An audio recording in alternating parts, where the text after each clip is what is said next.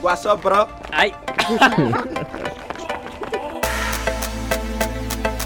There's not a rule that you have to use the 3 subs. He's the best left back in Canada, without a doubt.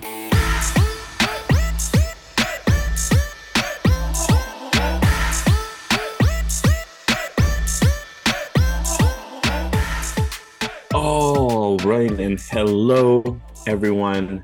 We're back. It is episode 174 of the Third Sub Podcast.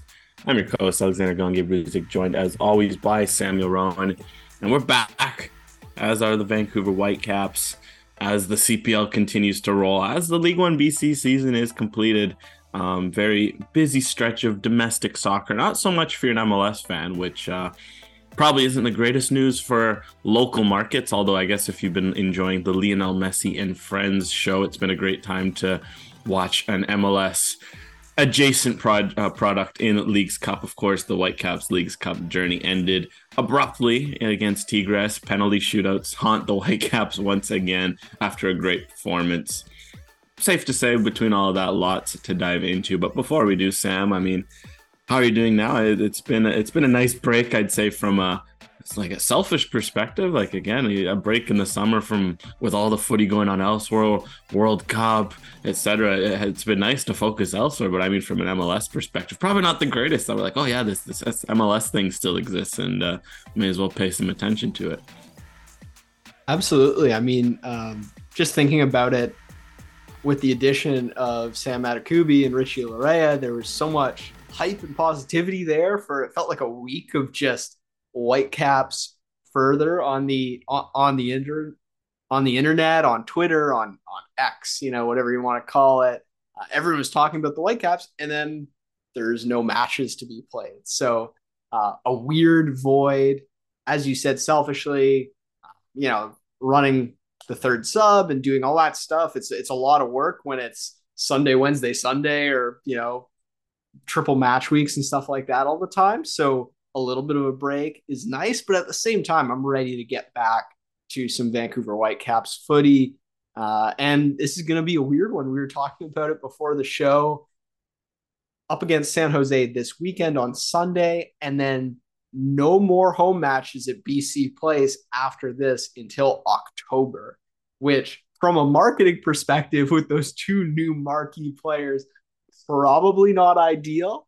But nonetheless, we're going to dive into all the talking points, kind of looking forward at these last 12 matches of the season. We've got some over-unders we're going to dive into for those last 12 matches.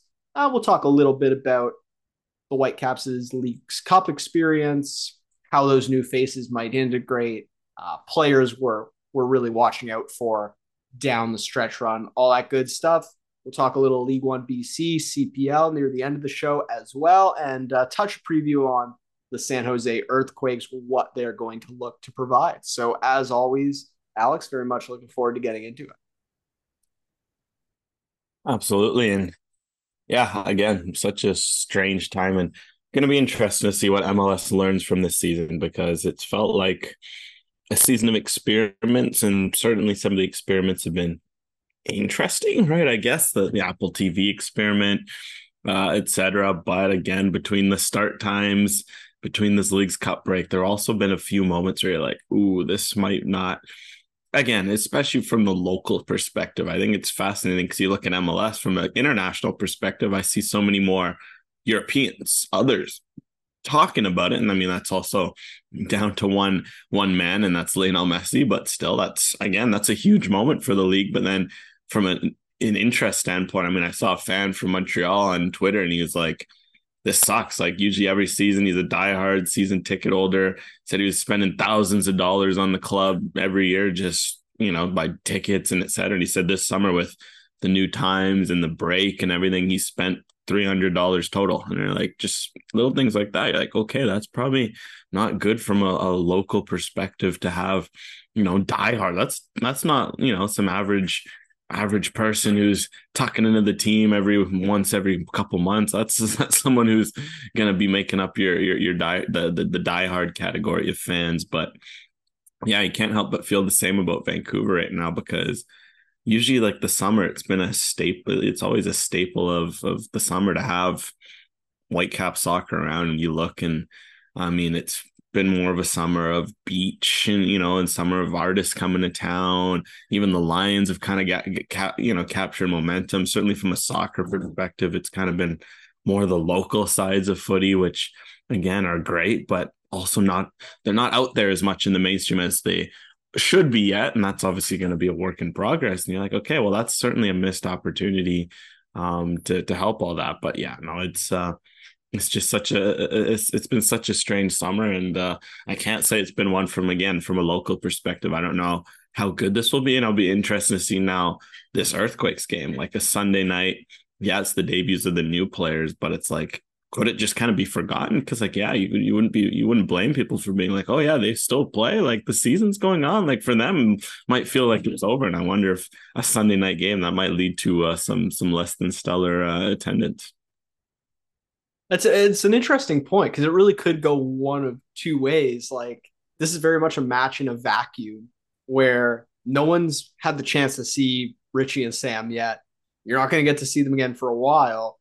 So could have a bunch of people congregating. This is their one chance before the summer is over to see this new look Whitecaps team. But at the same time, without consistent presence in the market, does it slip through the cracks? I hope the Vancouver Whitecaps marketing team is doing everything they can to drum up some interest, keep the word out that this is one not to be missed. And I mean, in terms of the standings, this is very interesting. It's 6th and 7th in the West, only one match between them in terms of matches played. San Jose is one of those teams right above the Whitecaps that they have to feel like they can overtake pretty easily coming down the stretch here. They probably feel like they're a better team than San Jose. So, okay, you host them at home. You dropped your match against them on the road earlier this season. This is one to take care of business, rekindle some of that positive momentum that they had in MLS play prior to the break, and then just run into that road trip, which we're going to talk about a little bit, quite an imposing road trip. But I'm very curious. I mean, attendance has been up and down all season. You do wonder at this point, with all the positivity surrounding the team, like, man, if this was a 4 or 5 match homestand between now and October, what would those attendance numbers look like? What would the buzz around the team be? Yeah, I mean, hindsight's 2020, but you got to feel like you're kicking yourself a little bit if you're the club. It's like, man, we just love a homestand right now. We got the polar opposite happening. So it's interesting. I wonder what interest will be like in all those road matches too. Like a lot of them are going to be behind the Apple TV paywall. How many people are tuning in? What is the discussion like online? Because we've seen mixed reaction this season. Some matches I've been running the Twitter or whatever, and everyone's engaged. It's tons of fun. And then there have been other matches that feel like they just exist in a void, and it's like, hey, is anyone even watching this? So especially when they're playing Chicago or something like that at 5:30 Pacific time, I wonder what the reaction, the response will be, and it's going to be really interesting. I think no matter what, my overwhelming thought is the rest of the season is going to be very fun and very interesting because they've got some new players. This is a good Whitecaps team. The question is, what can they do with it, both on the pitch and off?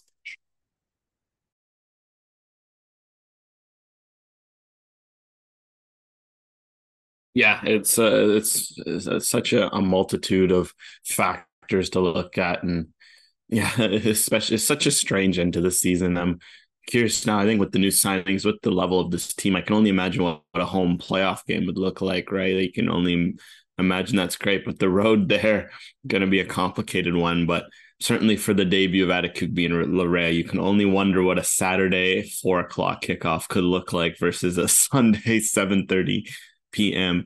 kick. But alas, MLS has obviously chosen its route with its kickoff times, and that's a whole other story. Because again, so many debates. Europeans all of a sudden want to watch the league. You can only imagine what a Lionel Messi kickoff at 1:30 could be like. No, all of his games are going to be at 7:30 local time wherever they are. But enough about Messi. we got to talk about the Whitecaps new signings. And of course, we've dove into what we could see Adekubi and Larea playing. Of course, last time we spoke, it wasn't technically official yet, although you kind of, I think the Larea one was, and then the Adekubi one was about to be. So the rumors were out there, but I mean, they're official. I mean, we've seen the club has done a pretty heavy job of promoting them, and I think that's good. That's what you want. You sign 2 Canadians, one who came through your academy. You want to promote them, and it's been good to see. But now, obviously, they've had a couple of weeks to work with this, the squad. They've been training. They've been getting up to fitness. Imagine Larea, based on what we know, will be pretty close to 100%, just based on the fact that he's been in season, and only really took a few weeks break because he went straight from the Gold Cup to all this. Adekubi might be a bit of a different story, just between whenever the Galatasaray season ended back in April, May, and then only really played at Nations League for Canada, and since then hasn't done much. So maybe he's not fully as fit, but we know that they're here. We know that they're likely going to feature in some form. If you want to, I'd say Larea is the guaranteed starter. Adekubi could either see starting and goal 45-60. Maybe he comes off the bench for 45-30. But either way, they're here. And I mean, Sam, I guess just to start, how do you, now that it's been a few weeks, how do you kind of feel they're going to integrate, perhaps even when comparing what we originally thought? Yeah, it's a good question. I don't think the thought is all that different. I mean, Richie's going to be a kind of wide right-hand side box to box guy that's going to fill that, whether it is in a midfield 4, it's, in a midfield 5, however they label it, however they line up, right? 3-5-2, 4-3-2-1, whatever. He's going to play wide right. And as you said, I think given the fact that he's in season form, that's just like plug and play and you don't really think about it. Adekubi's the interesting one because he's got a little bit more. I mean, not that Richie Larea isn't tactically versatile, but just in terms of like position proper with Adekubi, it could be a little more interesting. Could be a proper fullback, could be a wide center back in a back 3. It just kind of depends on the way Vanny sees it. And we know that Vanny Sartini often has a unique take on what a player does best. Luis Martins as a center back, Ali Ahmed is a number 8, Julian Gressel is a number 8, Seb Berhalter is a wing back recently. Like and credit to like a Seb Berhalter who's actually balled out at that position and been really, really good. So sometimes the mad scientist in Vanny makes some questionable decisions, like kind of torpedoing Christian Dahome's career in Vancouver. But a lot of the time it has worked out really well. And so I don't know. I said it on the last podcast. I still get the sense that they want to play 3 at the back when they can. And I feel like Sam just fits really well on the left-hand side of that back 3. And especially like early on, if he's getting up to fitness a little bit, he doesn't have to do quite as much offensive work, as much running. He can just kind of stay within himself in that back 3, make some nice passes, jump in, get involved a little bit, like Luis Martins was doing before, just making those subtle little offensive contributions, but not stretching himself too much. I think that's where I see it. So I haven't really changed too much at the moment, but I mean, this is Vanny Sartini we're talking about. There's going to be tweaks. There's going to be in-match adjustments. What the lineup card says is not going to be exactly how the team looks on the pitch. So it is a bit of a wait and see. I think in particular because of Adekubi's role and because of Ali Ahmed coming back into the fold, Pedro Vite's been playing better. I'm very interested about this left side of the midfield in general. I think that that's going to be a position of flux, right? Because we've seen so many different people in that role, and Adekubi's going to change the way they build in possession from that side of the field. So as much as his role is important, I also think it's important how it affects everyone around him, how they can get the most out of Ali Ahmed, Pedro Vite, if it's Levante Johnson coming in off the bench, if it's, whoever it happens to be featuring, it's all got to connect and work together, right? So I think that's just as important and just as interesting for me. Yeah, I think really the big question is going to be is it a back four? Is it a back three? I think that's the big thing. Like, is it going to be a proper back three where Adekugbe is kind of going to be tasked to, kind of deploy there? Or is it going to be a four where he kind of sometimes forms a three, sometimes goes forward? I think that's going to be the big difference. But there's a few questions you could have at each position. Perhaps Pedro Vite's emergence as a bit more of an eight kind of changes the equation. I say if you play a back three, I think what you could see is, you put Blackman, Ranko, Adekugbe as your three, Larea on the right. Then you kind of do a double pivot of Kubas and Vite, which you might not have been able to do weeks or months ago until kind of Vite's recent emergence in that position. And then you can put Ahmed on the left, but he can also tuck in and support Vite, Kubas. And then you could have a front three of whatever you choose, right? It would be Gald and White for sure. And either you can go Cordova, you can slip in a Schopf and put, back in the eight and move Vite up the field. You kind of have flexibility there with that third play. You can play Cordova, which isn't a bad option given his form. Honestly, I'd almost lean that way, although Schopf's performance against Tigres did provide some food for thought in terms of what he could play in those sorts of roles. And then if not in a back four, you'd probably just see something similar, right? It would just be that four, Larea, Blackman, Veselinovic, Adekugbe, put Ahmed, Vite, Kubas, and then Gald, White, and then either Cordova or Schopf. Either, you move Vite up to the 10 and you play Schopf, or you move Vite down, you play Cordova. And I think, there's what's nice too, if you get used to those two formations, you could also kind of just tweak it based on what you need. If you need a bit more up front, you can run the Cordova White. If you need a bit more in midfield, you can get Schopf in there. If you want a bit more of that width, you play the four, so you can tell Adekugbe and Larea to just really control the flanks and have Kubas drop in. If you want a bit more intricate build-up play, you play that three, so you can have Adekugbe tucking back into that three.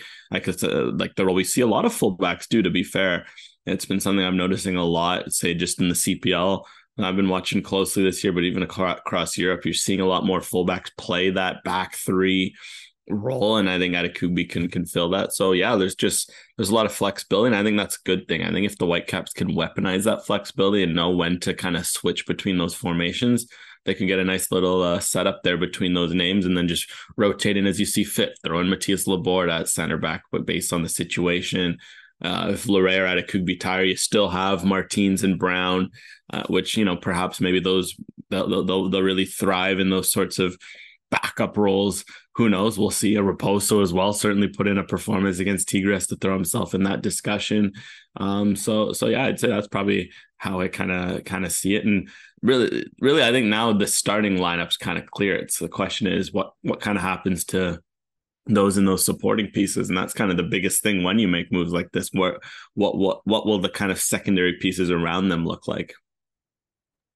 Just to add on to the tactical discussion, the more I think about it, the more it feels to me like it doesn't quite matter how precisely they set up match in, match out. What I think is really, really valuable, what Richie and Sam have done, and I mean, I say this before they've actually played a match, so the proof will be in the pudding, but you look at players like Matthias Laborda, Luis Martins, Ryan Raposo, Seb Berhalter, even to some degree.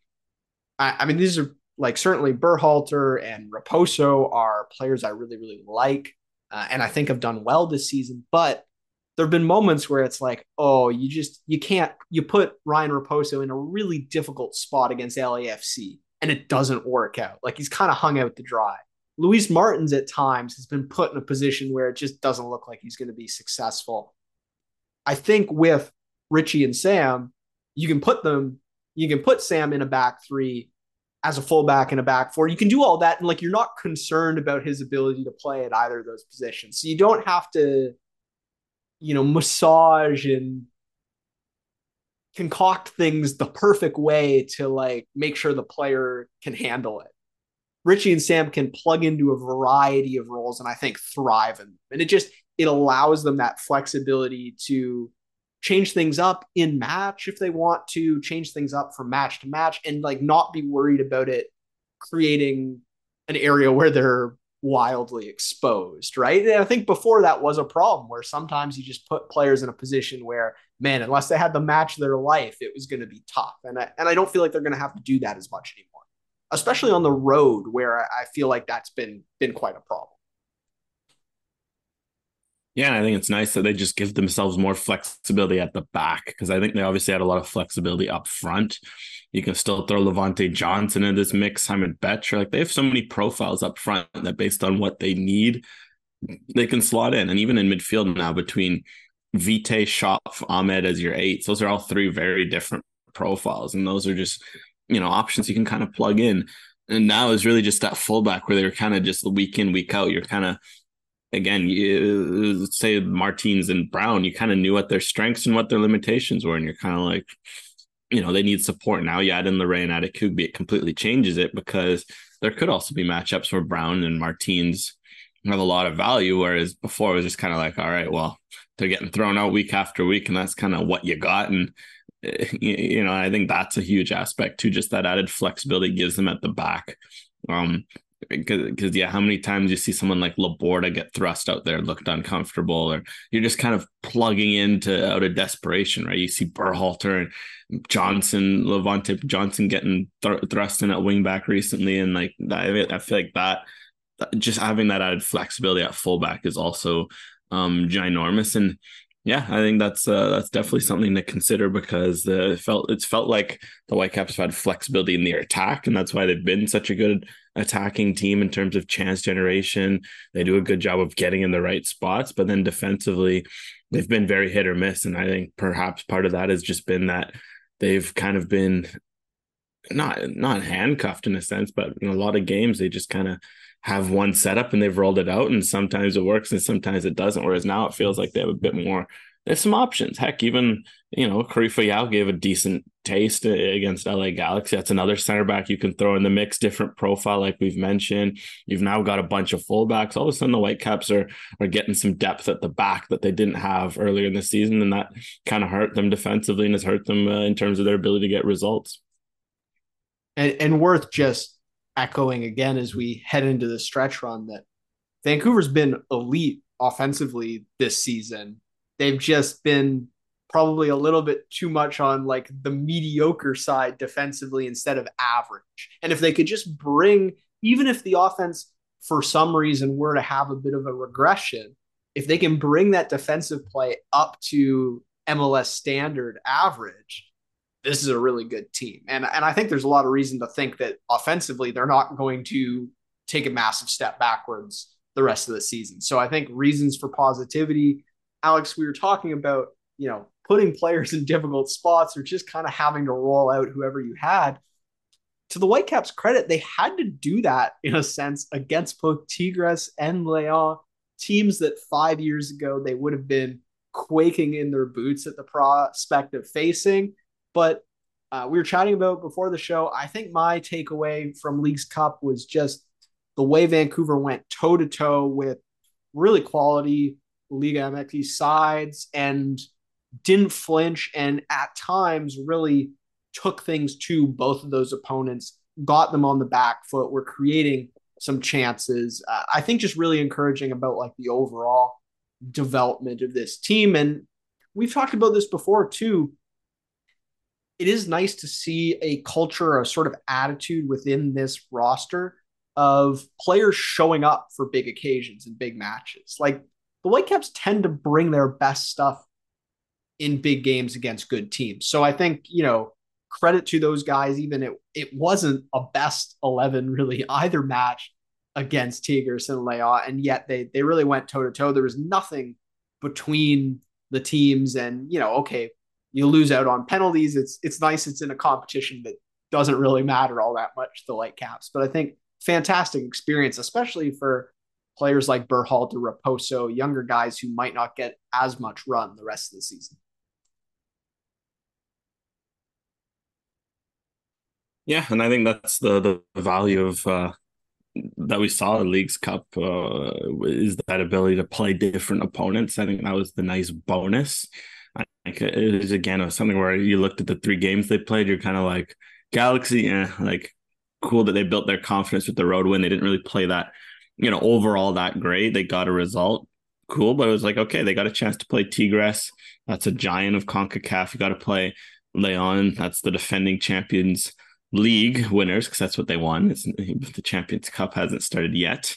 And I think it adds to the point of what the strengths of this team were. I think that's what they showed. And I think that's key. This is a team that can play on the front foot, that can play their way. They want to dictate. They want the challenge. They want to rise. They also showed that sometimes defensively there's still some frail moments, and that's perhaps where some of the new signings were missed, and we'll improve that. But overall, I think it's kind of been what we saw from them this year. They can control games, especially at home. Really, the big things that have hurt them is just overall defensively, and just on the road, their ability to, again, that adds to our earlier point about versatility. Their inability to adjust on the road has also kind of been hurting them, because at home you always play your way. It's your home. You play your way, and teams have to adjust to the field. They have to adjust to you.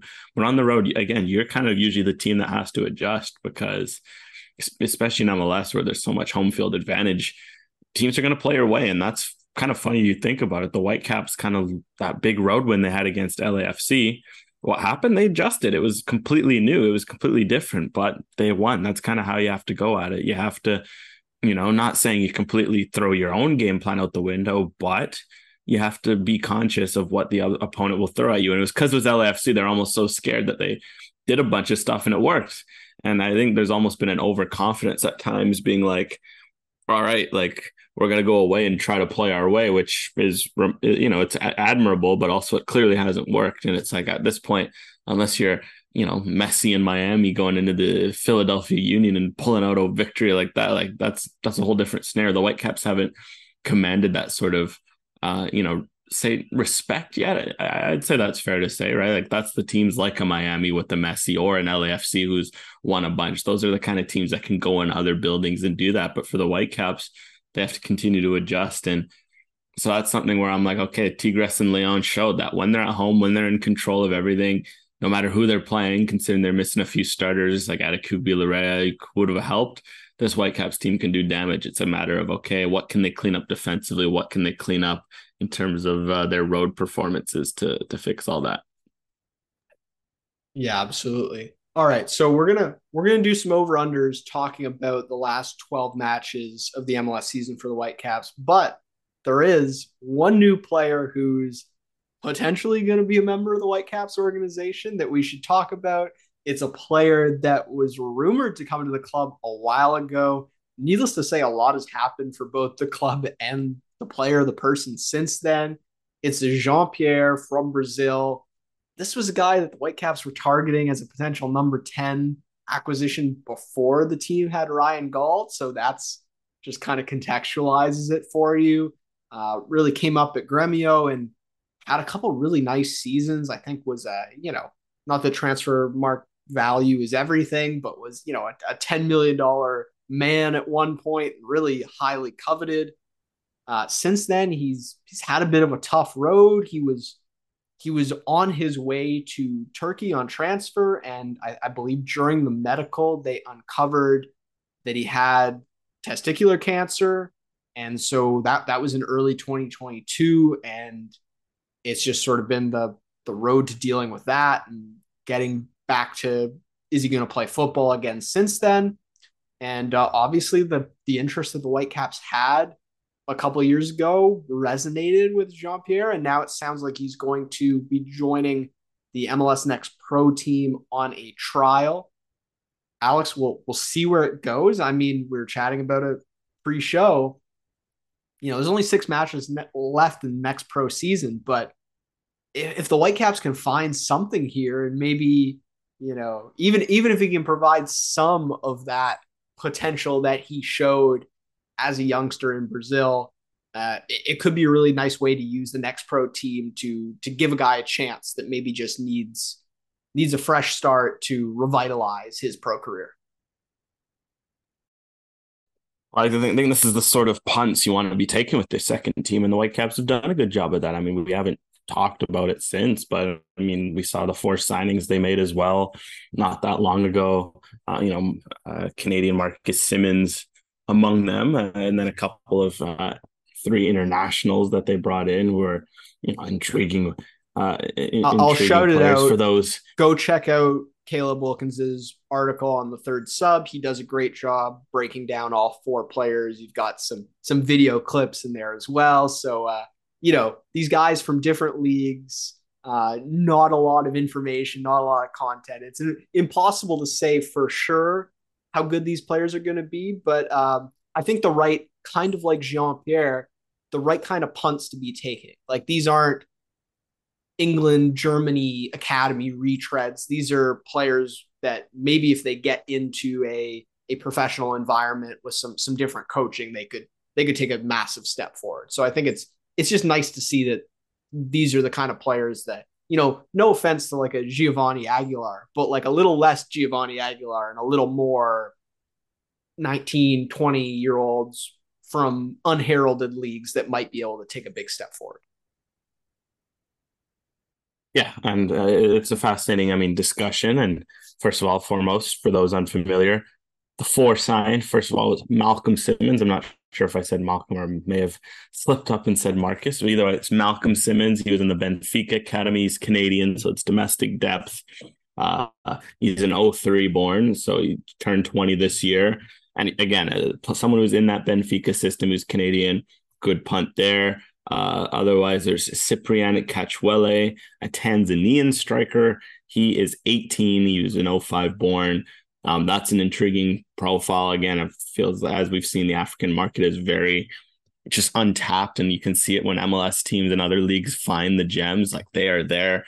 There's so many examples of just going to those leagues, and I think Tanzania is an interesting one because they've grown a lot. Like their domestic team's been doing very well continentally, kind of.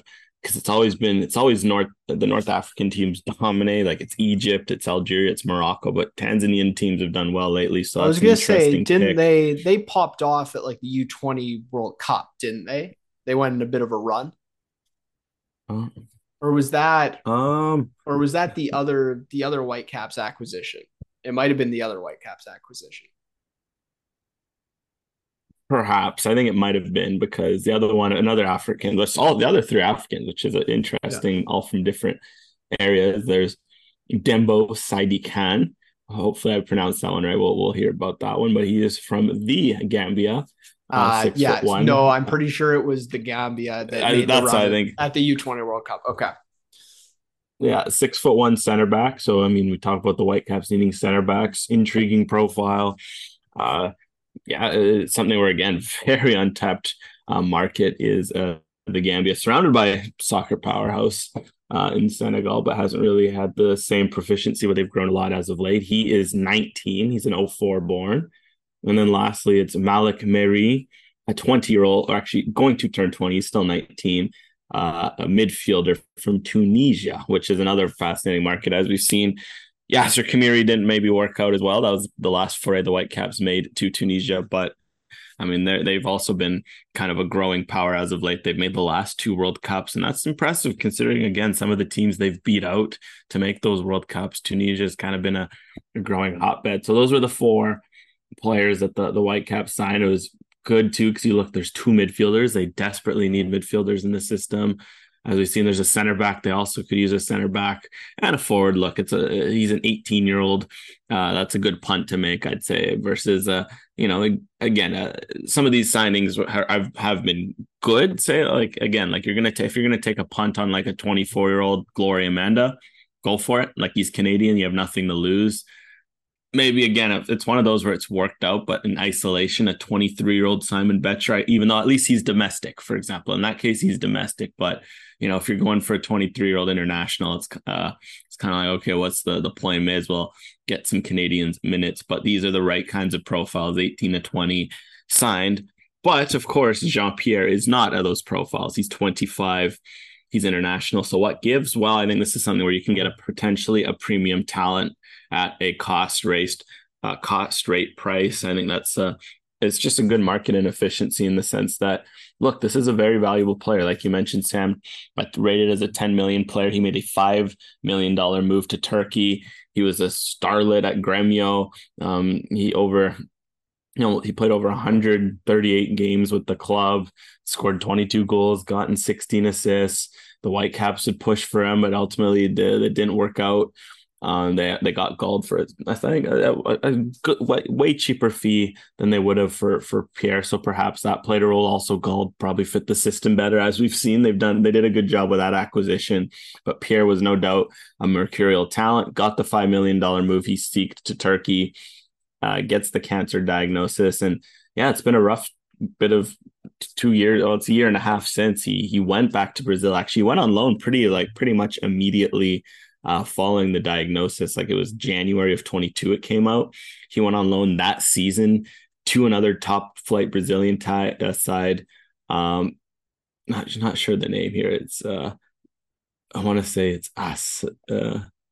Avaí. That's why it's Avaí. And he ended up playing 23 games for them, only 744 minutes, though. Just he didn't really integrate. And then, he just hasn't played this year. And from what it sounds like, he was, potentially, even considering giving up the pro game. Obviously, the diagnosis weighed heavy on him. So this is someone where he's kind of coming at a bit of a down moment, but he's still only 25. Someone where 2 years ago, this was a talent going to go to Europe for a lot of money. Who knows where he could have leapfrogged to if he had a good stint in Turkey. Maybe he could have been a 10, 20, $30 million player. This is a pretty good free punt for the Whitecaps, and the fact that they're able to use their second team because again, as Axel Schuster said, they have no money on the first team right now. It's sort of low risk punt that they should be taking at the second team level, which goes along with the 4 low risk punts they just made. So really, they're using their second team to great effect. It's just really nice to see. I remember Alex probably last season talking about the way LAFC was, hunting high school soccer and hunting random leagues in Africa and kind of searching under every rock, every leaf for talent. And we're kind of saying, when are the Whitecaps going to start doing that? And it feels like they're taking more of these punts at this point, right? Like, they're bringing in, even they have the camp in Spain, and they're bringing in older veterans to see if they might want to have a go. Like, it seems like they're exercising all possible options to improve their squad. And I think that's really good. I hope for Jean-Pierre, just on like a personal level, that he's able to get back to the kind of footballer that he once was, that he's capable of being. If that's with the Whitecaps, that's fantastic. Even if it ends up being someone else, I think this is just worth giving this player an opportunity. So we'll be excited to see how it goes. I mean, MLS next pro matches the rest of the season are at BC Place. So if he happens to feature, go check it out. That would certainly be interesting. Okay, Alex, let's dive over into, there's 12 matches left in the MLS season for the Vancouver Whitecaps. 8 of those on the road, 4 at home. We've made a bit of a list of over-unders here, predicated on the trends so far this season, some just asking what might happen in those remaining 12 matches. So we'll start it off with the presumptive Vancouver Whitecaps MVP, especially now that Julian Gressel is gone. Ryan Gauld has 13 goals plus assists. These are all stats in MLS play, by the way, so not including Voyageurs Cup, Leagues Cup. So 13 goals and assists combined so far. So he's got 12 matches left. Does he get to 20 on this MLS season? What do we think? Over. He gets over 20. I think his form's just been he's too been good. What, on an insane run. He's got something like 8 or 9 goals and assists over his last 5 matches or something like that. Like, he's on an absolute heater at the moment. So yeah, I want to say that with 12 matches left, it feels like 10 goals and assists combined for him is kind of the benchmark. So I feel like he'll get the 20. I don't think he's going to be massively over, but 21, 22, 23, I think it's right in there. Just a shade over for me. Yeah, this Whitecaps team is going to go as far as he goes. And again, he showed it even during this, Leagues Cup break. He had, went away to LA Galaxy, had a pretty much forced an own goal, and he did get credited for the assist on the white goal, right? I mean, it was pretty much his assist. And then again against Leon, he had 2 assists, if I'm not mistaken, right? It was just class performance against Tigres as well. He was just he's just been so good, and it continued. I mean, I don't think if this break will help him more than anything, because he's kind of had, the muscle injuries, etc. So yeah, I think it's something where, uh, yeah, he's kind of done a bit more of his cooking at home, so to speak, but he's also done well on the road. So I think these road games perhaps will be a chance for him to really step up and help this Whitecaps team go to where they should be. And I think if they are going to go where they should be, Ryan Gauld, the captain, he's going to take them as far as they can go, and that's why I expect he hits the over on 20.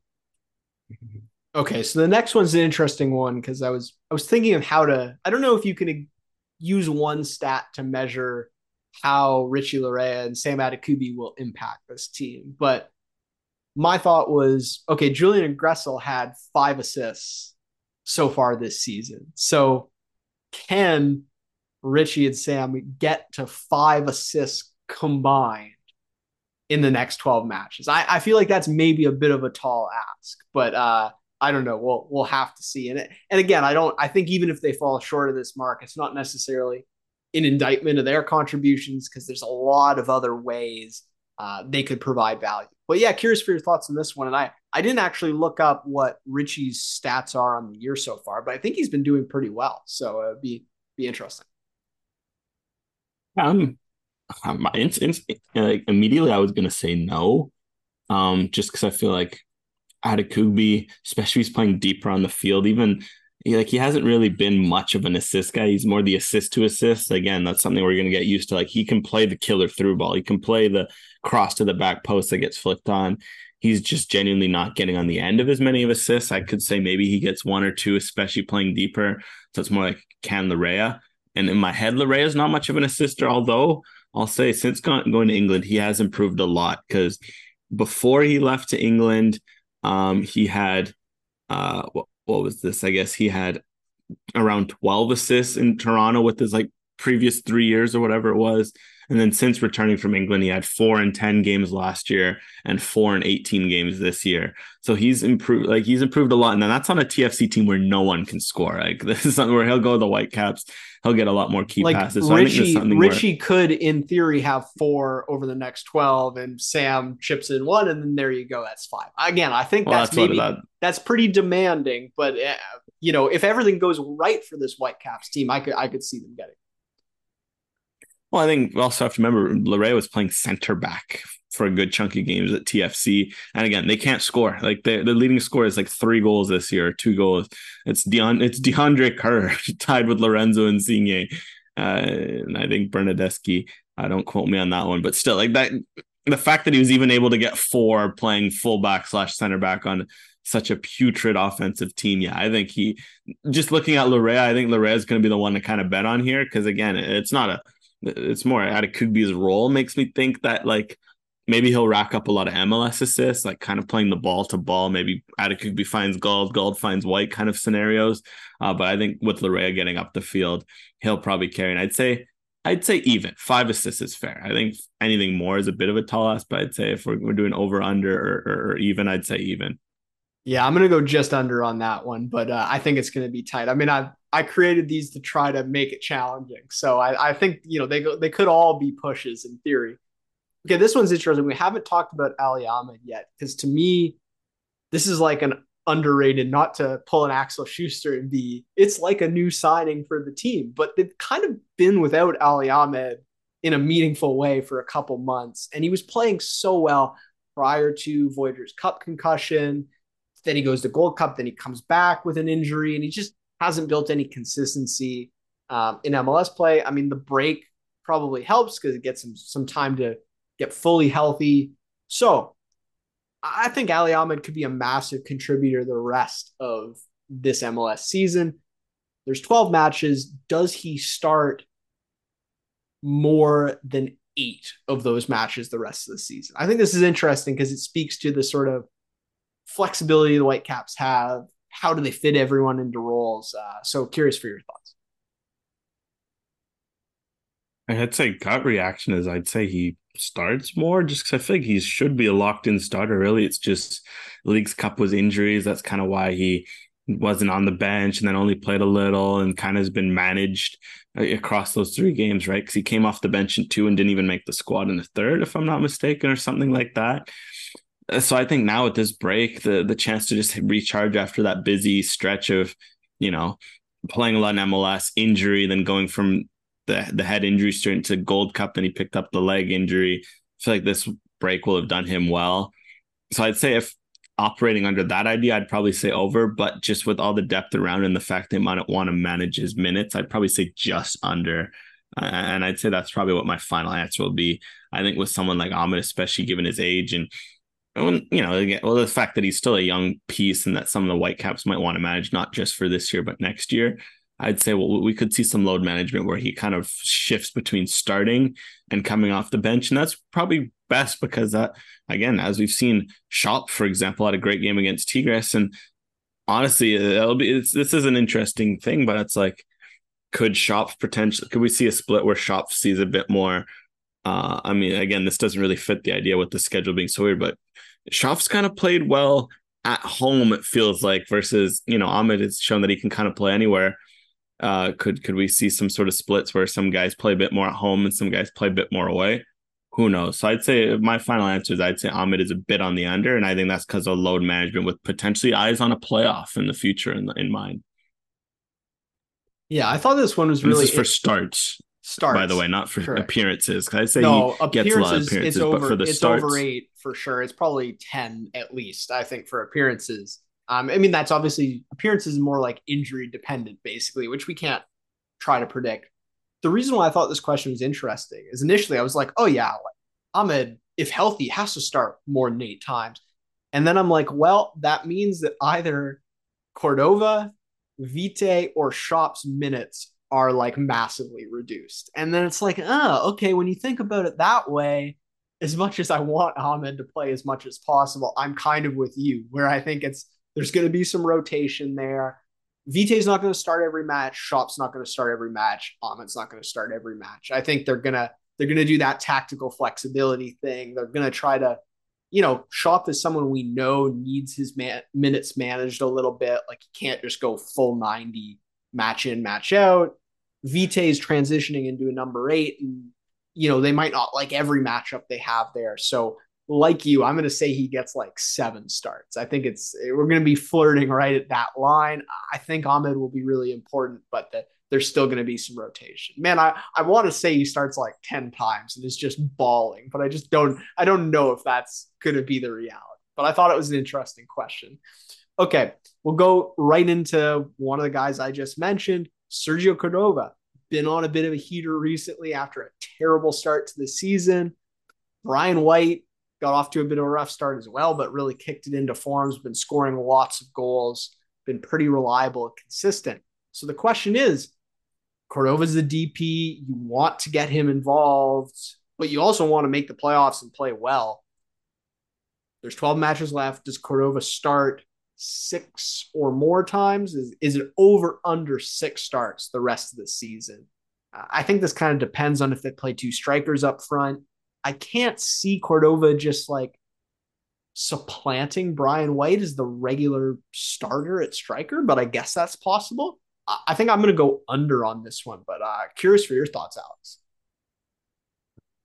I'm hovering even to over. I think he still clears like half the starts. I think that's reasonable. And again, his form, given his form, like you're going to see a lot more of him because he's looked like a lot better as of late. And, Vanny's kind of been pushing him in spaces. And I think White's minutes. The pressing is still really bad, though. Oh, and Brian White's pressing is like immaculate. So I don't know. That's still like, even if he's scoring goals, I wonder about that, especially like without White alongside him.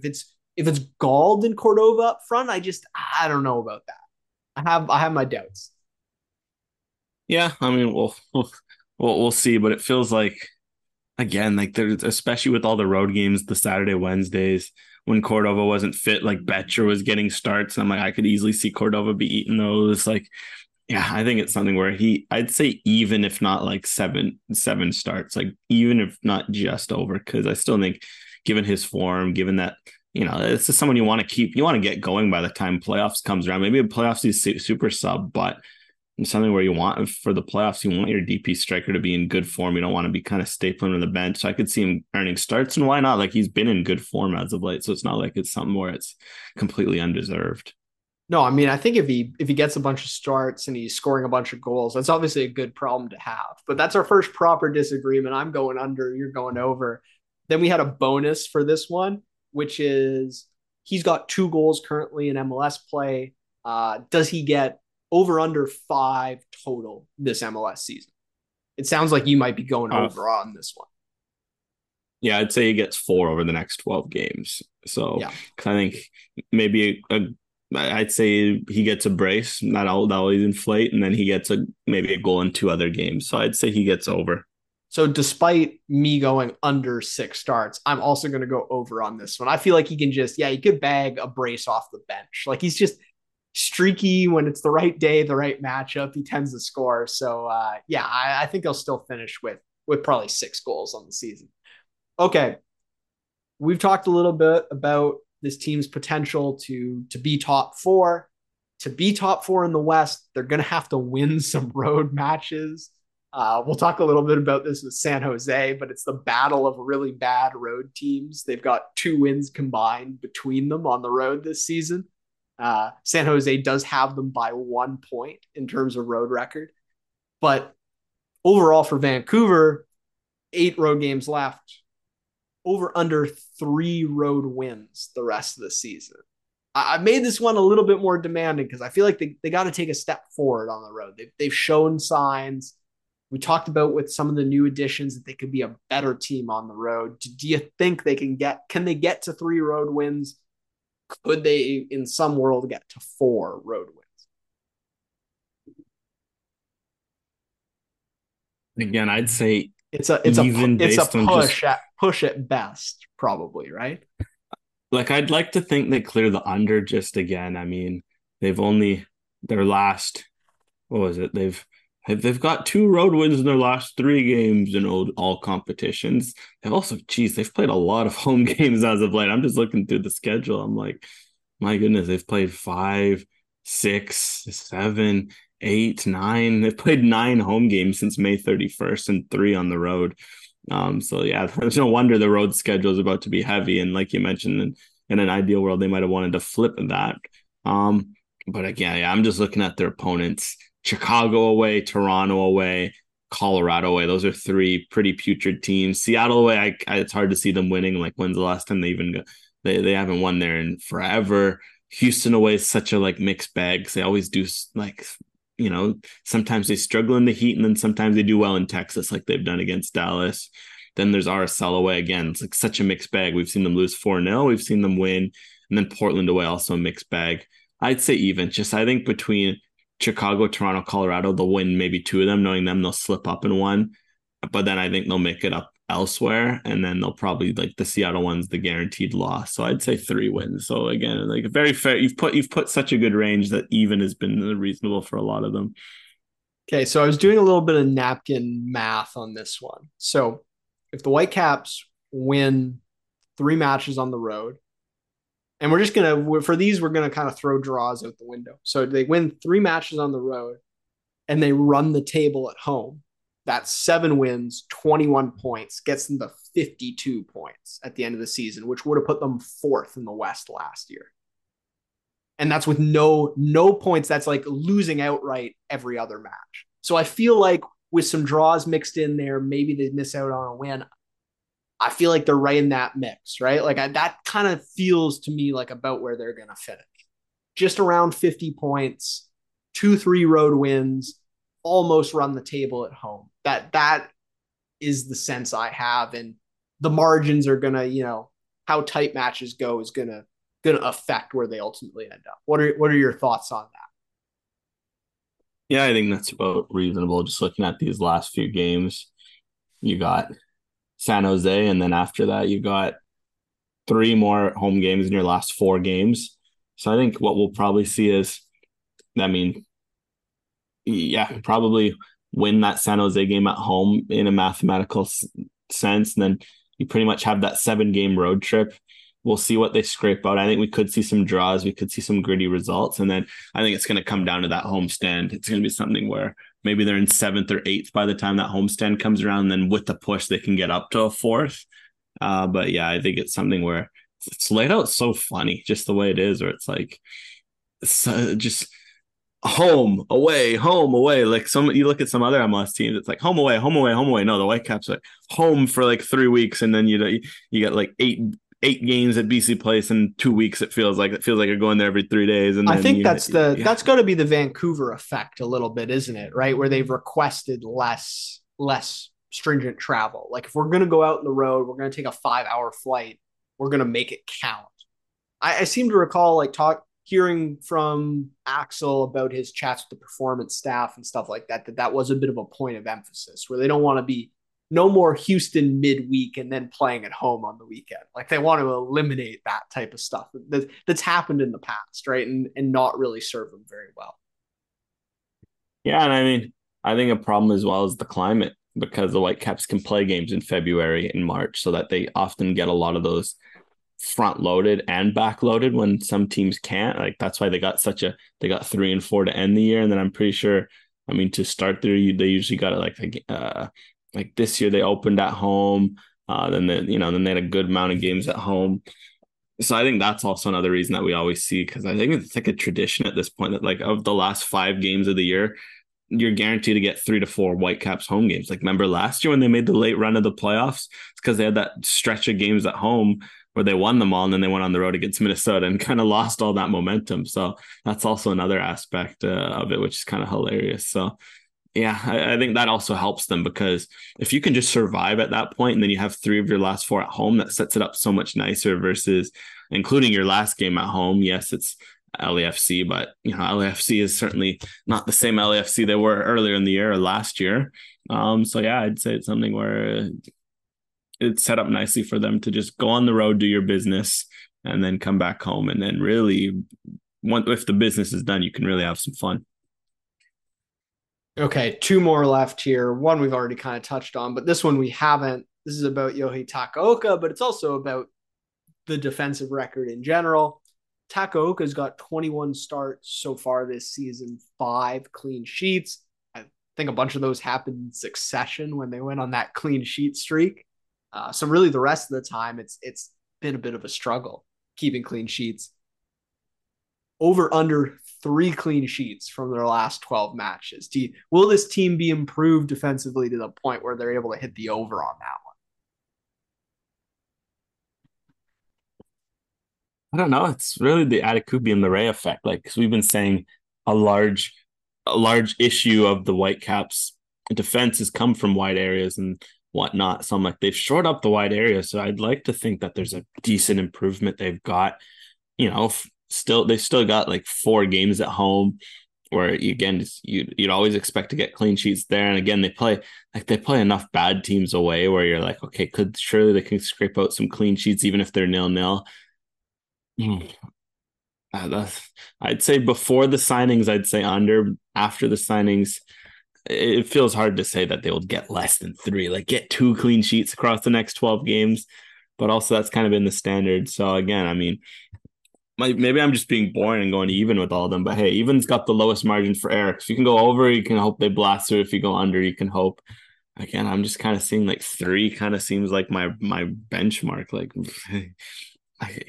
yeah. Sorry, I made this challenging. I'm gonna go under. I just don't think it's gonna matter. I think they're probably gonna let in 1 goal in a bunch of matches, but they'll be able to score enough. And again, I think we're not looking for elite defensive play out of this Vancouver Whitecaps team. We're just looking for average defensive play. They just need to win some 2-1 matches, right? Like, especially on the road. Like, are you going to keep clean sheets on the road? Probably not.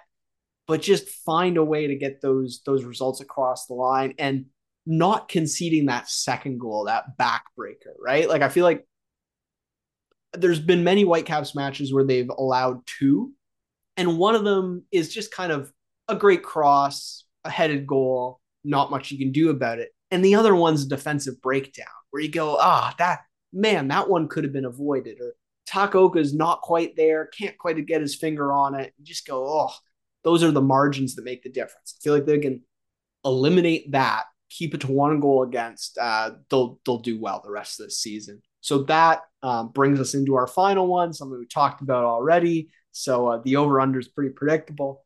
Over-under 4th in the West. I'll just come out and say it. This one's a push for me. I'm taking them to finish 4th. I feel like that's just, as I was talking about, that 51, 52 point mark.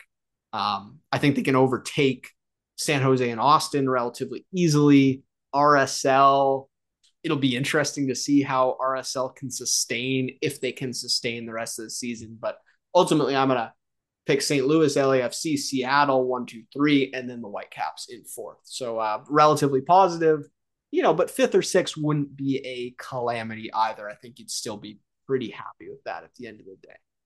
Alex, your thoughts? And anything changed over the last couple of weeks? Over the last couple of months, I've been saying, well, this should be a 4th place team since February. So I'd say because of that, I can't hit the under. But I think it's something where with the new signings, we just don't know what they're going to look like. That's really the thing where I'm like, if these new signings hit and this team plays to its potential, I'm hitting the over on so many of these, right? Like it's again, like the road form should go out the window. They should start scoring those goals. They should start defending better. But it's like, as we've seen before, what we know in theory doesn't always work out in practice. So again, I'd probably stick to my guns and say 4th. I think there is a real opportunity for them to go 3rd with how weird the West has been, because it's kind of like St. Louis is in 1st and it feels like they'll do enough to finish 1st. Man, I'm sorry. I'm looking at the table. Like the fact that the 1st place team in the West, St. Louis, 13 wins, 8 losses. What a year for the West, eh? It's just not been it's not been pretty. And yeah, that's it. Where it's just so wide open. LAFC at 37, RSL 37, Seattle 36, Austin 32, San Jose 32, Vancouver 31. Just 6 points between 7th and 2nd, and all those teams above. Like RSL's legit one where I'm like, well, put some money on RSL. They've made for example, though, you look at RSL, 24 matches played, 37 points. Vancouver, 22 matches played, 31 points. So Vancouver gets maximum out of those 2 matches. They're sitting 3rd in the West. It is exactly that close. It is that close. And again, I'm just looking at the teams and I'm like, okay, St. Louis, they've been good. They've we've seen it. They're also wildly inconsistent, right? It's an expansion team. It's also something where, I'm not gonna drag into they've been lucky, but certainly it's been one where, they've kind of been riding a bit of their fortune, and that's, the nature. I mean, we saw Austin last year do that. So I think St. Louis, I'm not like completely sold on them 100%. LAFC, I would have been sold, but they've been just, it feels like a calamity at the back, and they've kind of loosened up offense. Like they've struggled offensively as of late too, right? I look at RSL. RSL is the one I'm looking at. I'm like, actually, I'm kind of sold because they were already a decent team. And then they signed Chicho Arango. They signed a bunch of other like underrated players and like look like they'll be a proper team. Diego Luna's balling out. Seattle, I'm like not sold on just because we've seen how much they've struggled. They can't score after that early outburst. Defensively, they've been great, but like how far can you get if you can't score? Austin, I'm definitely not sold on because they'll look great all of a sudden, but then they'll lose to Violet in the Champions League, or they'll lose to the 2 worst teams in Mexico in their League's Cup group. Well, like they lost to, what was it, Mazatlan, and I don't even know what the other team was. I do. Juarez. I forget what team it was. Yeah, Juarez. But like you really don't know what to expect from Austin. San Jose is another one I'm sold on. They've got a good coach and they've made some good moves. So I'm like, yeah, I'm looking at every team in front of you. If you're the Whitecaps, like this isn't a year where, say it's last year, it felt like you looked at LA, Seattle, all these teams like, oh yeah, that's good. Like that's, every team pretty much has flaws. So no, yeah, I'd say a third. A third is realistic, and they should push for that. And we'll see if they can get the heck even second with how tight it is. And you play all these teams in front of you, so make the most of those opportunities, I guess is what I'd say. But so maybe, you know what, for fun, I'll go over. Let's see. Let's aim for that 3rd spot. I've been all in on the 4th spot since February. They've only improved their team since then. May as well double in and go for that 3rd spot. Let's see how that ages. All right. I like the positivity. That was over unders. I would say, when we put this on social stuff like that, if you have some thoughts, some predictions for these over unders, throw them in the comments. Let us know how you're feeling about these. Because, yeah, I think a lot of these could go either way. It could make or break where the Whitecaps finish the rest of this MLS season. So let us know. That brings us, you just mentioned San Jose. We'll kind of speed run through the San Jose Earthquakes here. As I mentioned off the top, sitting sixth in the West at the moment, just 1 point above the Whitecaps, even in terms of matches played. We can talk about Leagues Cup just briefly. They had a disappointing campaign, ultimately losing to Timbers, losing to Tigres. So Tigres eliminating both these teams from Leagues Cup effectively. But as you mentioned, Alex, they're under Luchi Gonzalez. I think there's been some real positives. This isn't high variance, lose every match 3-2 San Jose Earthquakes teams that we've been used to. They have introduced some structure, some rigidity defensively that we haven't seen before. So I think that's positive. I mean, they've added a couple Brazilians at the back in goal and Daniel, and then Rodriguez, the 25-year-old center back, like Jean-Pierre from Gremio. He's come in and done a really nice job. So they've just made some nice subtle improvements there, and I feel like they're trending positively defensively. The thing for me, Alex, is they've got two players doing all the attacking work. Christian Espinoza is on an absolute heater. Yeah, he's padding his stats a little bit with penalties, but nonetheless, he's got 11 goals, 5 assists this season, which is nothing to scoff at.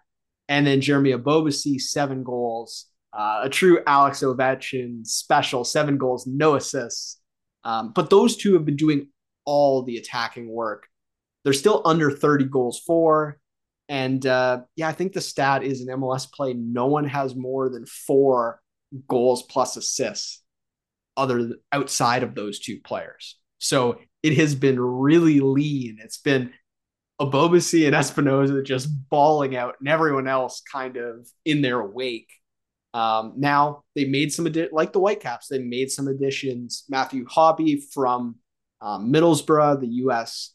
international forward, so that could be interesting. And then a player that many Canadians are familiar with, and Ayo Akinola as well. So striking reinforcements incoming. What are they able to do with those guys? How will Lucci try to add them, create some more offense for this squad? I think it'll be interesting. Alex, I mean, what has stood out to you from San Jose? It sounds like, I mean, we like Luchi Gonzalez. I feel like that's very much clear from anyone who's listened to this podcast for a long time. But what do you think about the ins and outs of the squad and those additions they've made over the course of this break? Yeah, I mean, I like the signings first and foremost. I think at Canola, it's one where it's a low risk punt. It's a loan. We've seen it's something where he struggled for fitness. He struggled for consistency. At that point, that's a good good punt. Like, why not, right? Like, you have nothing to lose. Hoppe is one where I like, where it's just like he was fun to watch the Gold Cup in 21.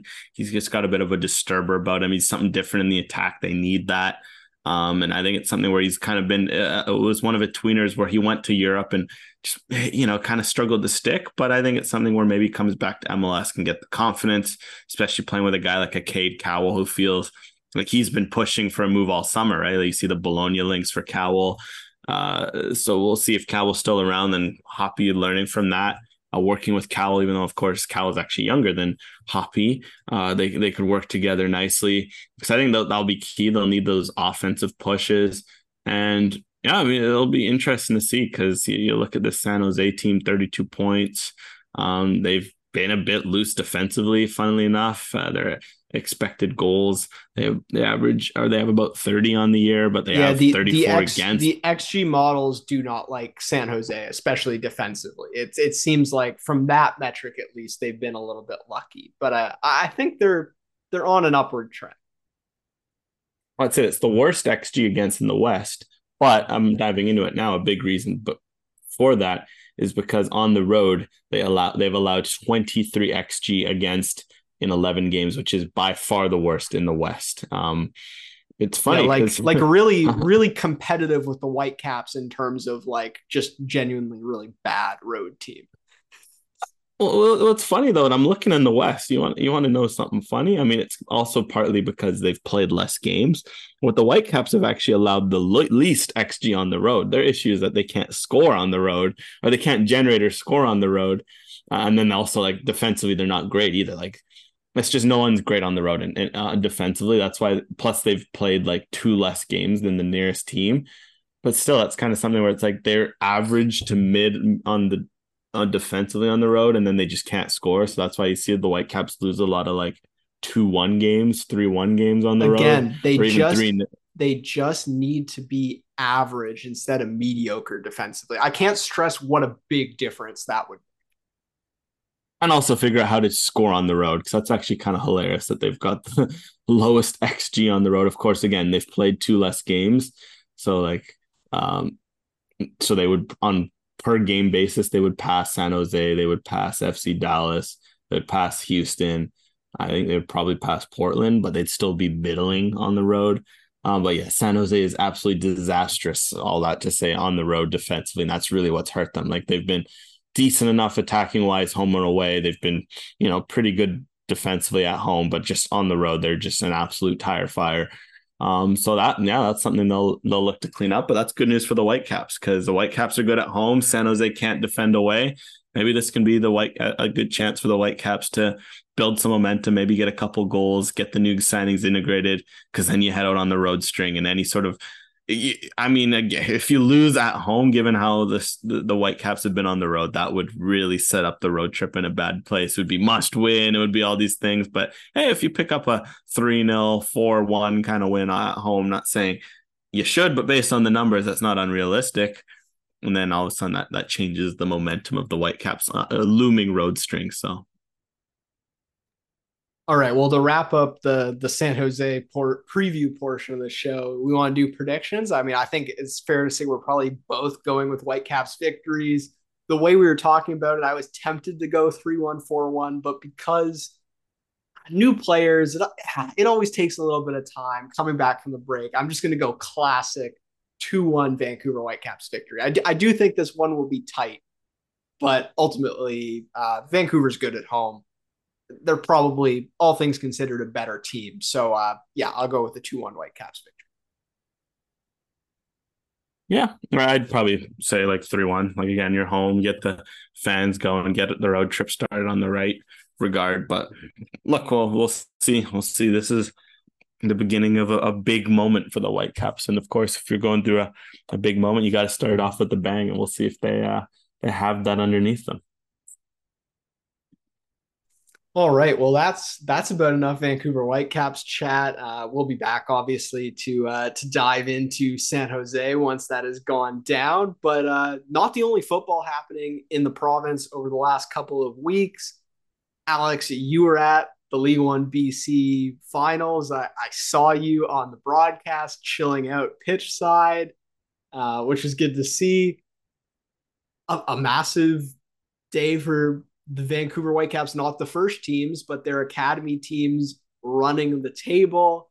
As we kind of talked about in the preview, would have been nice to see a unity, to see a Victoria Highlanders lift a trophy. That would have been really cool. But great shout out to, the Vancouver Whitecaps academy system for being part of these leagues and providing a high level of competition for these independent teams as well. And I mean, I guess I'll just kick it to you. You were there in person. So what was things that stood out to you from just the League One BC final championship experience at BC Place? Yeah, first of all, it's funny that you said we're done talking about the Whitecaps, but no, those Whitecaps separate the first team from the academy ranks at least a little bit. Yeah, no, the first team's been doing all right, but the kids have been more than all right. And I mean, they showed it at the League One BC finals. I mean, first and foremost, it was pretty cool just to be playing in BC Place. I mean, something where, it might have seemed a bit cavernous, but I think it's a cool experience. You could probably see what it meant to the players, especially those on the Whitecaps. Like it was pretty cool. Like we asked Nick White after the game, Whitecaps defender, former Rover. Funnily enough, he won the title last year with the Rovers, and his brother plays for Vancouver FC.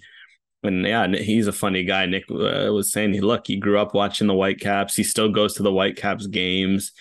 He was saying, he was joking about how he has his gold jersey that he wears all the time to Whitecaps games. And so he said like when he found out the game was at BC Place, he's like, I want to play there. I want to, win a trophy there. And I think that was a cool part of the occasion where it's like, yeah, even if it was maybe 500 fans or so, it was 1,000 fans. It was nice just to have, I think it was closer to 500, but it was nice to have that experience of playing in a stadium like that, walking out, having the trophy, just being in the stadium, right? It's something where it's like a bit of it's like a Wembley moment of sorts where, whether or not you like BC Place as a stadium, we can talk about the turf, you can talk about the stadium. It's still something that if you've grown up here, it's a special stadium. Like you've seen the pictures in the 70s when it used to fill out, and everyone's probably had a game they remember. Like for me, it was either Canada, Mexico in 2015, right, or any of the World Cup games in 2015, or even the playoffs. It was all 2015 because I was going to say the Portland Whitecaps playoff game in 2015.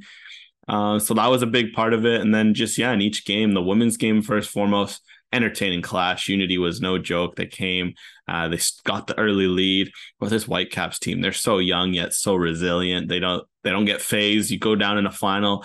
Same thing happened last year, and they came back. So they pulled out a similar trick, just dominated the game as soon as they went down, took over. Was on the day. It was Kaylee Hunter claimed a brace, scored the equalizer and the insurance goal, and then Joy Kimwemwe put away a great finish for what stood as the winner. And it was just an overall all Whitecaps after Unity scored. And I think that just shows why this young team's special. And then on the men's side, it was also an interesting game because it felt like the Highlanders were overwhelming favorites. They kind of ran the table in the league versus what the Whitecaps did, where the Whitecaps kind of found form late, but the late form ended up helping. I mean, the Highlanders scored first. Michael Henman, league MVP, Golden Boot winner, not surprising to see him score. And you thought it was game over. I mean, the Highlanders, a reason why they did so well was they get 1-0 leads, 2-1 leads. They do not give up 1-0 or 2-1 leads. But then they did. The Whitecaps managed to pull one back, went to penalties. Very entertaining penalty shootout, by the way. I got to stand right behind the goal. And the amount of chirping between all the players and the goalies was remarkable. You just hear everything so clearly down there. Whitecaps goalie Cohen Park was throwing out quite the verbiage. Nothing actually, pretty respectful chirping. Like I'm not gonna say he was out here, dropping the verb, anything worth getting cleaned out with a mouth of soap. But he's just sitting there screaming like, "You're nervous. You're nervous. You're not ready. You can't handle this." And it was just hilarious because one guy missed, and you could just see in his head, he's like, "Oh shoot, I played right into it." And then his Park was celebrating. But then there's one where the Highlanders guy scored, and he looks back at him and does the hand stop talking symbol. And there's some other good chirps between them all. And in the end, the Whitecaps prevailed. It was a great.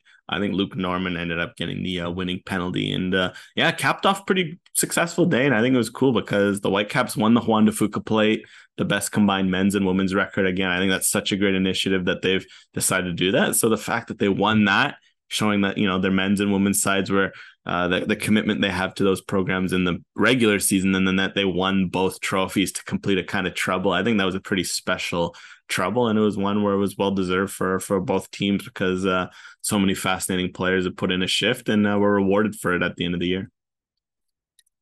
Well, the gauntlet has been laid down now.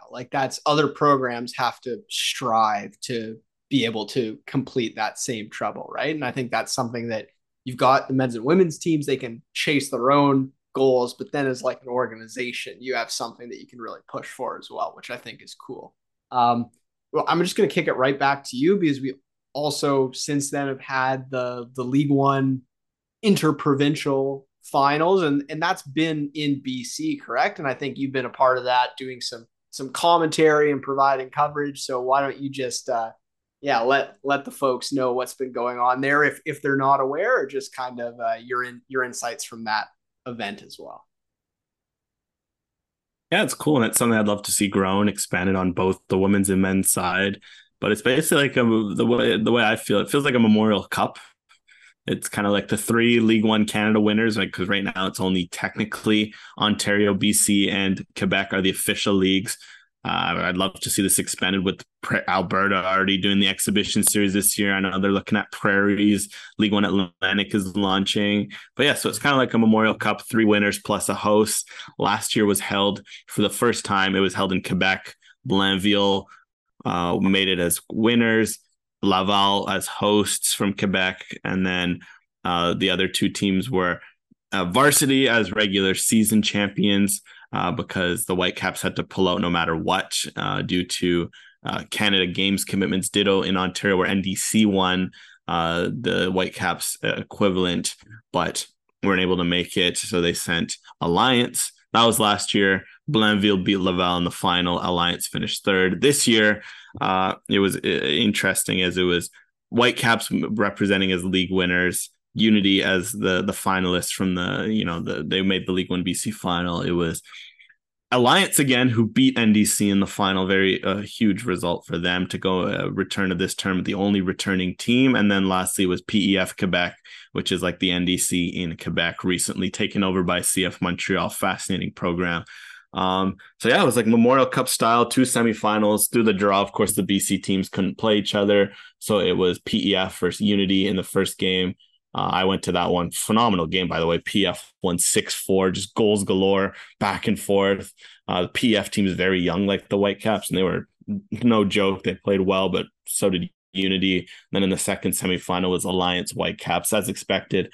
Whitecaps won, but Alliance put a heck of a fight. The Whitecaps only won 2-1, and that's just the fact that they held the Whitecaps to 2 goals was impressive, and that showed in the final because on the finals day, Unity ended up claiming third place, which was a nice result for the Langley-based club who recently got new owners, which is a good story. But it was Whitecaps versus PEF, aka CF Montreal. Was wondering to see how those two teams would do. And in the end, it was all Whitecaps. They ended up winning 4-0. It was a dominant, thorough, deserved victory. They were just the better team from start to finish. And they deserved the win they got in the end. But it was overall just a great weekend of women's soccer, and especially interesting. So these teams were so young. Even Unity had some 16, 17, 18-year-olds playing. PF and Whitecaps certainly did. So you also kind of got a glimpse of the future, which was an interesting result too. Yeah, very cool to see. I like those kind of tournaments where you bring all the teams together and Memorial Cup style. Like, man, the more of those events you can have in football, I think the better, especially at like the developmental levels. And I'll just hop in and say 5-0 win for the Whitecaps. I forgot a goal, so I do want to get that correct. All right. Well, yeah. I mean, man, banner week for banner couple of weeks for the Vancouver Whitecaps from a developmental perspective, and great to see them, setting a standard for those other programs to push towards as well. All right, final Canadian soccer note of the show, and then we'll wrap things up. The Canadian Premier League, Vancouver FC. Man, Alex, I thought that with the addition of Diaz, some of the guys they've been able to bring in, I thought that they might still be losing matches, but they'd be scoring some goals. And then they've gone scoreless in their last 3. They just haven't been able to build any momentum. I mean, we'll start with Vancouver FC. What's going on there? Why haven't these additions been able to create the kind of spark they were hoping for? Yeah, I guess it's something where sometimes in the new signings, I mean, it helps. They've been actually playing really well for the most part. It was really up until their most recent game against Halifax, where it was the first real struggle game. But it's just, first of all, the form, all the other teams around them, everyone's kind of been rounding into form, and this has been why there's been such an entertaining top 6 race at the moment, even top 7 with Valor resurrecting their season out of nowhere as of late. So it's just for Vancouver, they kind of caught everyone at the wrong time, and it's just talent also sometimes hasn't, it takes time to gel and figure out who works best with who. We've kind of seen combinations haven't always been right. Like up front, we've been seeing kind of Diaz lead the line and Hundal play on the wing, where I'm like, personally, I'd probably put Hundal leading the line and have Diaz kind of play as a 10 almost. Little things like that, but that's also part of figuring out, like, you get all these new players, you don't get a preseason to experiment, play players in different positions, and I think we've kind of seen that. So it's one where it's surprising that they haven't done better. And I think the performances of, if from the eye test, suggest that they've been better. It's just one of those where the results aren't coming, and that's just partly due to chemistry, and that's partly credit to the teams that around them have been playing very well. And again, that's why this race right now has been so fascinating. And then looking over at the island, Pacific went on a bit of a tough stretch there. They were able to rebound with a big win, but then they drop a match against Atletico Ottawa. So it's kind of been up and down. They're still perched atop the CPL standings. But Alex, like we were talking about, 4 or 5 matches into the CPL season, parity at the top of the table is really the name of the game. Pretty much, everyone outside of Valor and Vancouver FC in the mix at this point. So I think it's going to be interesting down the stretch. I mean, is Pacific ultimately still have to be front runners, right? Yeah, it's tough to say, and I'd even like you say Valor's out of the mix. I think their win against Calgary saved their season because they play Ottawa this week. They win. That's a 3-point gap with Things them can in York, change who obviously they very quickly. Yeah, and then all of a sudden they're 5 points behind Ottawa, and then they have a full round left. So I think really anyone except Vancouver is in the mix, unfortunately for Vancouver. But yeah, I think Pacific, I think they're still the favorites, and it's funny because like they just really, what's hurt them is they can't win at home this year. It's hilarious. Like they've been utterly dominant on the road. Like they're averaging over 2 points a game on the road this year, but then they've been pedestrian at home, which is funny because it's usually been the opposite. And part of that has been, in the past, they've always really weaponized the small field well. Like remember that game against the Whitecaps where it was just, they were dominant. They were winning all these 50-50s. And I think teams have kind of realized that with the smaller pitch, this Pacific team is a lot more ball dominant than they ever were. Because even under Pamaduka, they were kind of a hybrid where, yeah, they were good on the ball, but they were also kind of pragmatic. And that's kind of how they beat Forge in that final in 2021. But now this team loves to hold on the ball. And why not? They have technicians. The only problem is they play Starlight so narrow that I think teams are starting to realize that if you come and just sit behind the ball, you can kind of frustrate Pacific. So it's been funny. What it meant is Pacific goes on the road, and then they're playing like away to Forge on a wide field, away to Valor on a wide field, playing away to Ottawa, and they're dominating because they're like, oh yes, we can finally play with the ball and stretch teams out and play our way of footy. So they've been dominant on the road, and that's good news for them because like I think they have something weird where like along their last 9 games, like 5 or 6 of them are on the road. So yeah, I think because of that, they're probably still favorites. For me, it's between them and Calgary. I think Forge has just been too inconsistent. I think Ottawa will certainly make a push, but from what we've seen, Pacific just has the edge. Actually, the real team, if I'm putting money on a dark horse, it's Halifax. Like they're just ticking. They got the right sign-ins. Joao Morelli's looking like Joao Morelli. Like they picked up Daniil Henry. Aiden Daniels is balling out. Dan Nimick looks like he could be the best win defender of the year, in my opinion, at this stage. So I'd watch out for Halifax, but I think if we're looking at favorites, it still has to be Pacific. They're just the deeper team. Even when they lose, it feels like they play well. It's really just going to be a matter of, can they start winning some games at home again and keep their own dominance? Yeah, absolutely. I think no, kind of like we were talking about in the MLS Western Conference, no perfect teams in the CPL. Like each team has their vulnerabilities, their flaws, their question marks, which I think makes it so interesting, right? And I like that for my Wanderers, just kind of slowly building momentum. They had all those draws early in the season. Morelli back. I still think the goalkeeping's a bit iffy, but hopefully they're able to kind of, Daniil can maybe provide some solidarity at the back there and help build on some good defensive options already. So looking forward to that. Alex, any final thoughts here? I mean, I think that was pretty comprehensive. We kind of got you back up to speed on MLS, getting ready for the stretch run, a little bit of San Jose preview, some local grassroots and Canadian Premier League football on the back end. Final thoughts here before we sign off. Oh, look, League One BC Canada season's over, so just shout out to that. It was a fun year and looking forward to next year. But CPL rages on.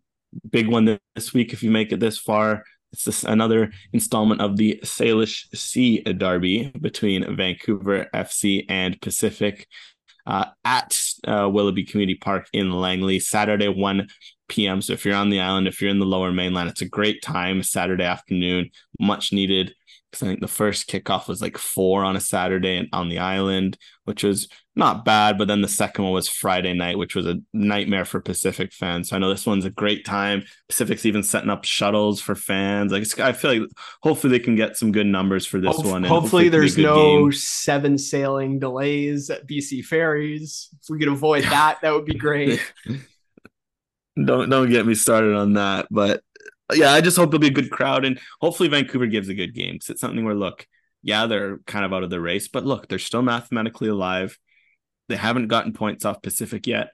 Look, it's something where if you're Vancouver and you still finish last at the end of the year, how sweet is it if Pacific finishes second in the table? They miss out on a trophy and Champions Cup and a home playoff game, like in the first round, by 2 points, right? Like, this is a moment where, like, especially in a derby, like derbies, you kind of forget your form, you forget where you are in the table. So I hope this is a good game. Vancouver's certainly been up for it with all the chirping they've been doing. So we'll see what if that carries over the field. So just as a shout out, I'll be there for that one. I'm working that one for campl.ca. So I'm hoping they give me no shortage of storylines to dive into. But if you're around, tickets should be cheap if you can get out to Langley. And I think there'll be a good Pacific contingent, because there was a good Pacific contingent on the Friday night. Like, fair play, right? It was like early June, late May, Friday night, and still got like 100 Pacific fans. I'm wondering what that number could look like this time with the 1 p.m. kick. So I can't wait for that. Yeah, no, absolutely. It should be good. I hopefully, yeah, Vancouver, that would be like a massive culture booster, right? If they could just play spoiler, make things difficult for Pacific, just have someone breathing down their neck the rest of the season. I think that would be fantastic. And yeah, hopefully it's a good crowd. We've seen good showings for the Salish Sea Derby. Maybe Vancouver struggling from time to time a little bit otherwise attendance, but I feel like people do show up for these big matches. So looking forward to that. You can find me, as always, at Samuel_Rowboat on Twitter, X, whatever you want to call it. You can find us at thethirdSub.ca. And and the third sub, the 3RD sub on Twitter as well. You know, all our social channels. Check out the website for San Jose Earthquakes preview content, all our regular stuff, CPL coverage as well. So I'll kick it over to Alex here. And thanks everyone for listening, as always. Yeah, I mean, first and foremost, thanks to all for listening as always. Appreciate you guys, the listener. It makes this very much enjoyable. So shout out to y'all. Hope you're having a good summer, enjoying all the footy, enjoying all the sun, etc., wherever you may be. But you can find me on Twitter. I refuse to call it X. That sounds like some sort of sounds like some sort of cult gathering. As my alarm goes off, fittingly, like literally the alarm bells are going off by how much of a cult that place sounds like. So you can find me on Twitter at Alex Gungaruzik, at Threads at AGR on the case. I haven't really touched Threads as of late, but all I'm saying is Mark Zuckerberg, the ball's in your court on that one, just because it's there. Hundreds. I was looking. I clicked on someone's IG the other day, and now like there's so many signups because you get your unique number from when you signed up. I'm 1.5 million. Shout out! I was one of the early ones, but like I saw people where it's like now there's over 100 million. So you don't even get a number after 100 million. You just get more than 100 million. So there's over 100 million people on your platform. Please add a timeline. Please add search function. Please add all that stuff, and I'm sure people will flock. But if not, we're on the chaotic jungle that is X or Twitter. Sorry, right now, where it's blue ticks. It's a chaotic For You page. It's community notes slapping the heck out of people. It's been a wild time, but you can find me in the midst of that wildness, or on IG at AJ on the case. So yeah, that's chaotic outro, but hopefully you guys enjoyed the show, and we'll be back soon with certainly more Whitecaps. They're not going away, as well as more CPL. And hey, League One BC in Canada may be over, but hopefully we can see some of those players now make the jump up. But yes, we'll see you all very soon.